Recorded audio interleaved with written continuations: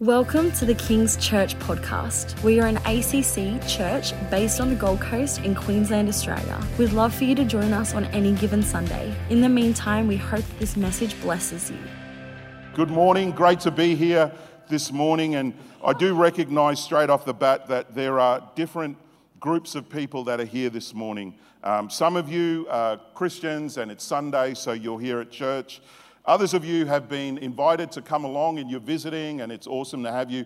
But I really want to target the third group. And the third group, you are here because your footy team lost this weekend.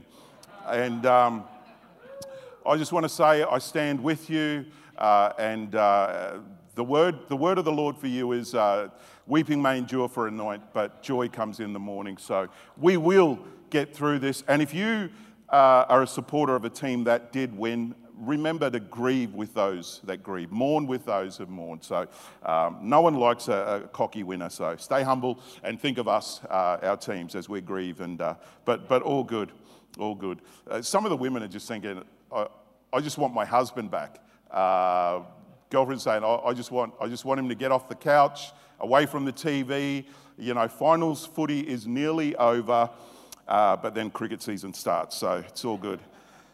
Hey, it is great to be with you this morning, and really want to share a word that I felt God give me. I got a little bit emotional when I kind of saw it. The title, let me give you the title straight off the bat. The title is Battle Weary. And when I was praying for you and felt the Holy Spirit speak to me about people like us who are going through all sorts of battles. You are fighting and wrestling with things that no one would ever know about. And when we see you, you look awesome. You look great. If anyone was to ask you, how you doing? Awesome, doing well. But secretly behind the scenes, you cry in the shower, or you shed tears as you fall asleep, or you get into the car after work and you cry for some of the trip home, because there is stuff that you are battling and there is stuff that you are fighting that no one knows about. There are battles with stuff that is happening in your mind, with anxiety, with depression. There is stuff happening in your emotions. There is stuff happening in your marriages and in your families and with your kids and on your job and in your businesses and in your communities. There are all sorts of things that are going on and no one would know about it. Well, I felt like the Holy Spirit say to me that this word is for you. If you are feeling battle weary, if you are feeling fatigued, deplenished, you feel like, and coming into this time of the year, it's been a tough year again with, you know, all the COVID restrictions and things, you know, thinking of parents and teachers that have had to navigate the constant changes and all of that, heavy workloads and all of that. And you kind of get to this time of the year and we're just feeling a little bit weary. But I want you to know that there is a God, that there is someone who is aware of the battles that you are facing. And there is someone that wants to say to you, you are not alone in this. I see what you're going through and I am here. Amen. So I want to go to our scripture for today, and it's in the book of 2 Samuel. 2 Samuel chapter 11, verse 1. It says this: it happened in the spring of the year, at the time when kings go out to battle, that David sent Joab and his servants with him and all Israel, and they destroyed the people of Ammon and besieged Rabbah, but David remained at Jerusalem. I want to take for a moment this text, and if you are familiar with this story, you will know what happens next. What happens next is it's kind of like a real flaw on the legacy of King David. What happens next? It's a scandalous what happens next, because the very next verse goes on to say that King David is at home and he's walking around on the flat part of the roof of his palace, and he looks down and he sees a woman bathing, and she's beautiful and she's bathing. He inquires of her. And some of his servants say that is Bathsheba. And she happens to be the daughter of one of David's warriors. But she also happens to be the wife of another one of his warriors. And despite all of that, David still sends for her, and he brings her in, he sleeps with her, and then he sends her away.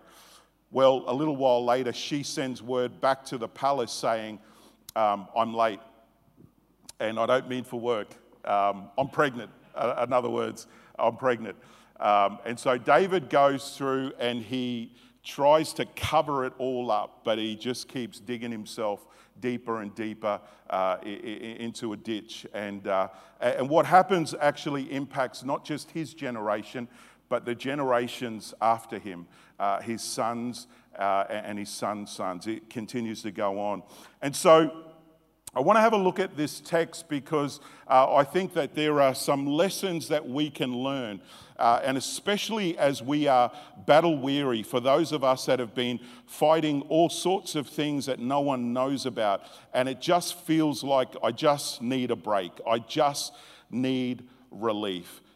David, it says here, was remaining in Jerusalem at the time when kings go out to battle. It's spring, and that was the time that kings go out to battle. It just so happens that we are in spring.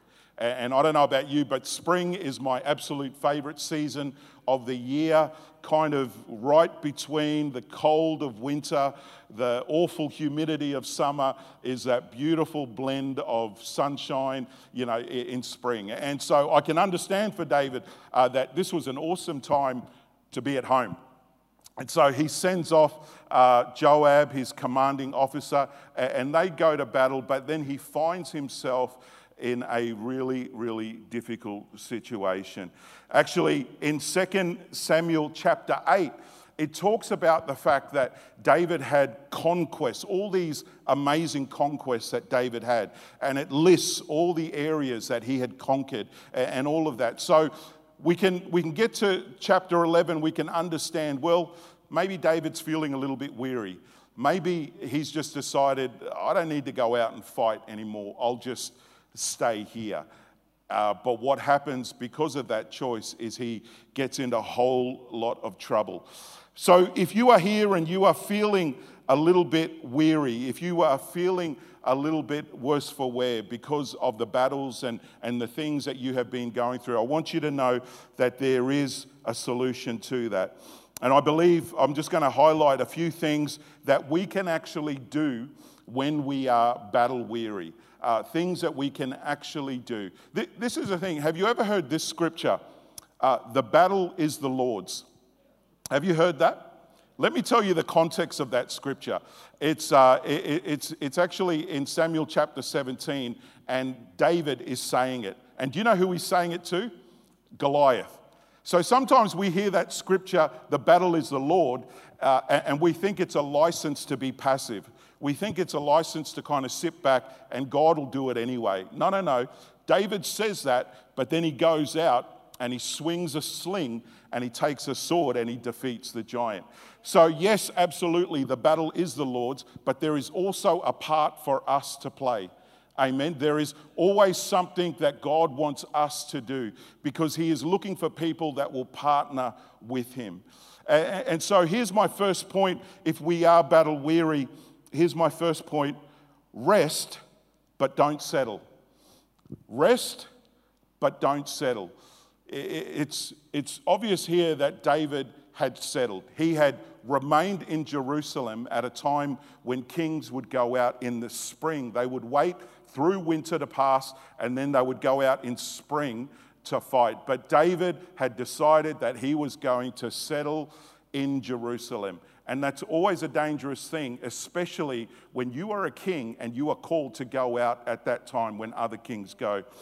So here's my point is rest. Understand that God understands how weary we may become and how exhausted and depleted we may be. So we can rest, but don't settle in that place. Psalm 23 says, "The Lord is my shepherd, I shall not want. He makes me to lie down in green pastures." Now notice, he makes me lie down in green pastures, but he doesn't let me stay there. I rest, but then I get up. because there are still streams for me to go by. He is still restoring my soul, and there is a valley that is up ahead that I need to walk through. But on the other side of that valley, there is a prepared table that he has for me. We need to rest at those times, but we need to understand that that's not where we settle, that we are called to get up. The children of Israel, when they were wandering in the wilderness for 40 years, they never built houses. They only pitched tents because it was a temporal place, and so what would happen is they would be in the wilderness and they would see the cloud of God's presence, and every time it was lifted and moved, they packed up and they would move. Every time it settled, they stopped, they pitched their tent, they settled. But they only pitched tents because they knew that this was only temporary. It came a time when they crossed over into the promised land, and you know what happened? The cloud disappeared. There was no more cloud of God's presence. But God gives the command to Joshua, look at your feet. Everywhere your foot treads, I have given it to you. You don't need to look up anymore because you are here in the place where you are to settle. And for some of us, we understand that you are going through maybe a difficult time, but this is not the time to lay down and settle. God has more for you. God has not called you to settle in that place of frustration, settle in that place of addiction. And here's the thing, some of us think, I have been battling this thing for so long, this personal struggle, maybe it's just my lot in life. Can I tell you, do not believe the lie of the enemy, because the devil will come and he will tell you, you are never getting out of that thing. You might as well build a house and get rid of your tent. You are going to stay in that place of frustration, in that place of bondage, in that place of affliction, that place of addiction. But I came to tell someone that God has not called you to build a house. He's only called you to pitch a tent. It is only temporary. It is only temporary. This is what happens if we stay too long in the wrong place. Rest turns to restlessness. Once we're restless, we seek out relief. Often it's not very healthy. And once we engage in that relief, we end up with regret. And so that cycle continues. Restlessness, relief, regret. Restlessness, relief, regret. How many times have you been caught up in that thing and then we know it's wrong, but we just can't help it because we're seeking relief. And then we come back to God and we're saying, I'm sorry, this is the last time I'm going to do it. Please forgive me. God will forgive us every time, but understand He wants to destroy that spirit of that cycle, that unhealthy cycle. Understand that when Jesus went to the cross, He broke the spirit of settling.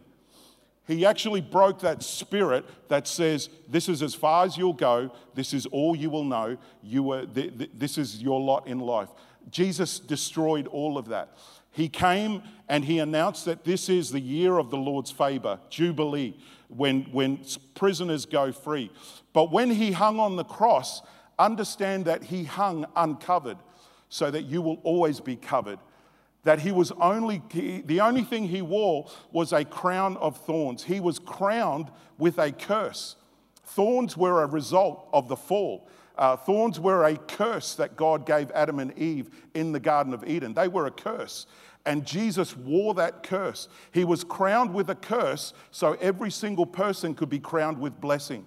And I'm not just talking about any kind of blessing. I'm talking about an end to generational curses, end to every other kind of curse or thing that you just said, you've just sort of settled and said, well, this is just the way I've always been. I've always had a temper. My dad struggled with this stuff. His dad struggled with this stuff. So I'm just going to struggle. This is just, no. Can I tell you that Jesus came to break that spirit of settling, that though you may be weary, this is not your place to land, that God has more for you. Amen. If you still have a pulse, you've still got a purpose. There is more for you. And so you may be weary, but rest, don't settle. Don't settle in that. So the remedy for that is that we don't seek relief from something external. We actually go to someone in particular. Jesus said it this way, come to me, all you who are weary and are heavy laden, and I will give you rest. I will give you rest. Rest, but don't settle. The second thing we can do when we are battle weary is to resist complacency. Resist complacency. Revelations chapter 3, verse 14, 19 says this. These things says the Amen, the faithful and true witness, the beginning of the creation of God. I know your works, that you are neither cold nor hot. I could wish you were cold or hot. So then, because you are lukewarm and neither cold nor hot, I will vomit you out of my mouth, because you say, I'm rich, have become wealthy, and have need of nothing, and do not know that you are wretched, miserable, poor, blind, and naked. I counsel you to buy from me gold refined in the fire, that you may be rich, and white garments, that you may be clothed, that the shame of your nakedness may not be revealed, and anoint your eyes with eye salve, that you may see. As many as I love, I rebuke and chasten. Therefore, be zealous and repent. King David had become a king, and he had conquered many enemies, and so he had received a level of success and fame. But the most dangerous thing about success is it can lead to complacency. It can lead to that sort of thinking that I don't need to do anymore. I've arrived. Here's an interesting definition from Oxford about complacency. It says, a feeling of quiet pleasure or security, often while unaware of some potential danger. It's a feeling of quiet pleasure or security, often while unaware of some potential danger. And doesn't David run into that danger? Totally unaware that complacency, that feeling that it's all good, you know. We've done a whole lot. I can just sort of take it easy now. I can rest and I can just settle here because it's all good. I've kind of arrived. Can I tell you that the most important fight that we can fight as believers is that fight against familiarity? It's that fight against, it's all good, you know, I'm so familiar with the presence of God and the things of God. Can I tell you that familiarity will kill you? It will kill your fire for God. It will kill your joy.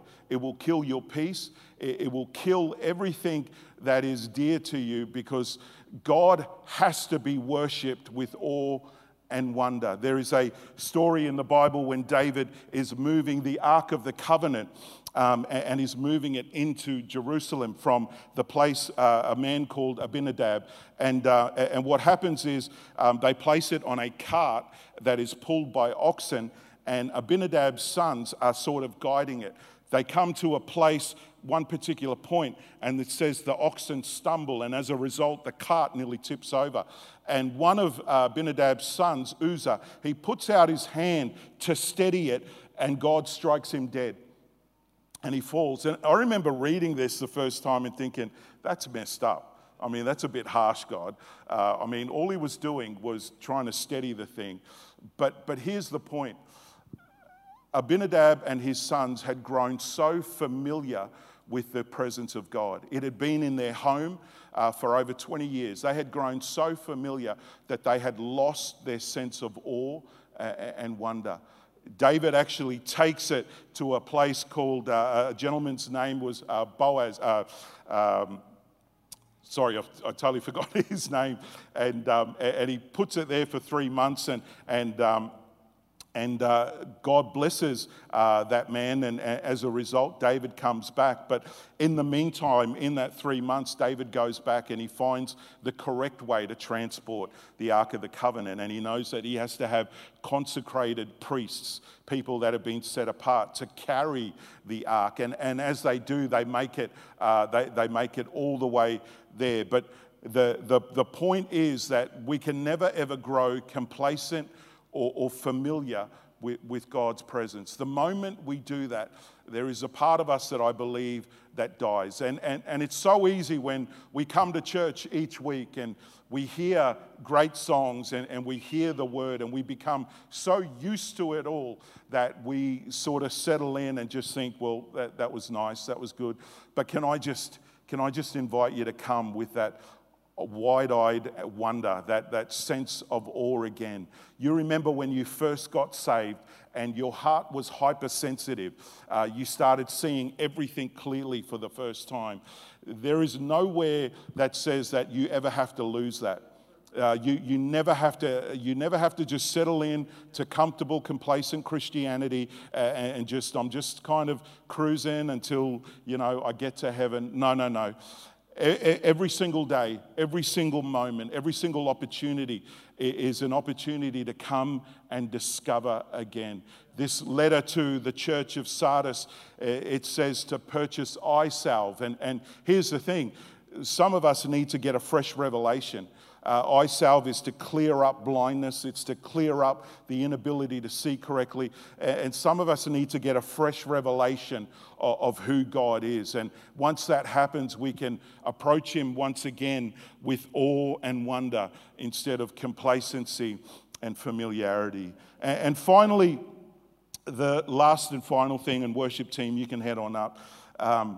When we are battle weary, is that understand that we can rise and reign. We can rise and reign.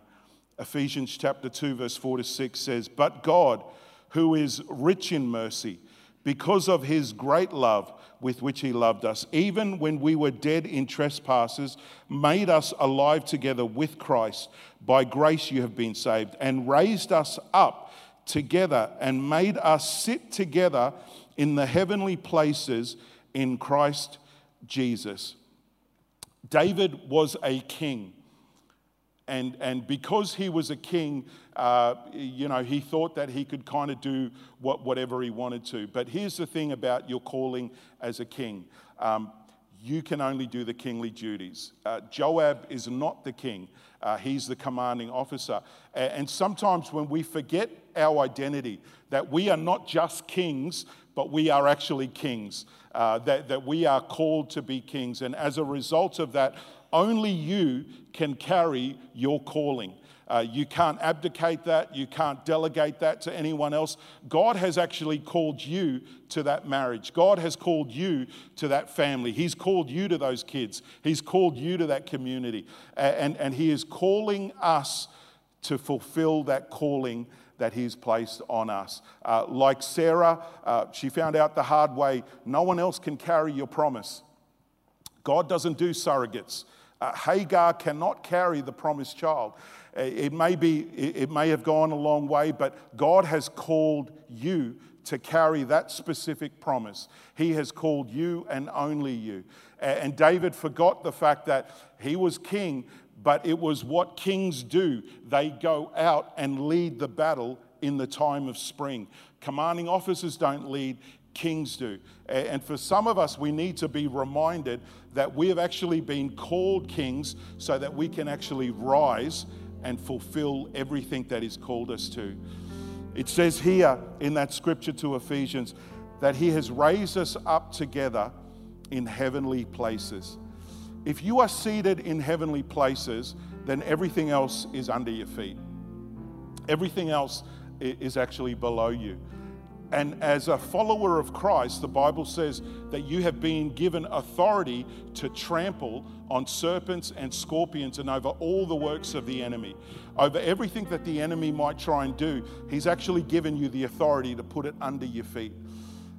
And as we rise, everything else comes under our feet. David may have forgotten that as a king, he was actually called to rise and to lead the armies. But for every single one of us, we are constantly reminded in Scripture. Peter reminds us that we are a chosen generation. We are a royal priesthood. We are a holy people, a peculiar people, that God has actually called us specifically for this time, in this generation, in this city, so that every single one of us can rise and fulfill the calling that God has for us. Amen. As we close, I just want to give this opportunity for people that may be feeling like, I've really been through it. I've really been through it, and I totally understand. But can I just remind you that that is not your lot in life. It may feel overwhelming at the moment. It may feel like you're stuck in that place. But can I tell you that God has come and He's calling you again. He's calling you to rise up out of complacency, rise up out of comfort, out of every place that you've decided to settle. He's called you to rise up out of it and to begin to reign. We are called more than conquerors. We are called overcomers. We are territory takers. And if we are going to be all of that, then we must rise up into those places. Amen. And can I just ask in this moment, if you feel like, yep, I've really been through it, I want to pray specifically for you. So can I just ask every head to be bowed and every eye closed? And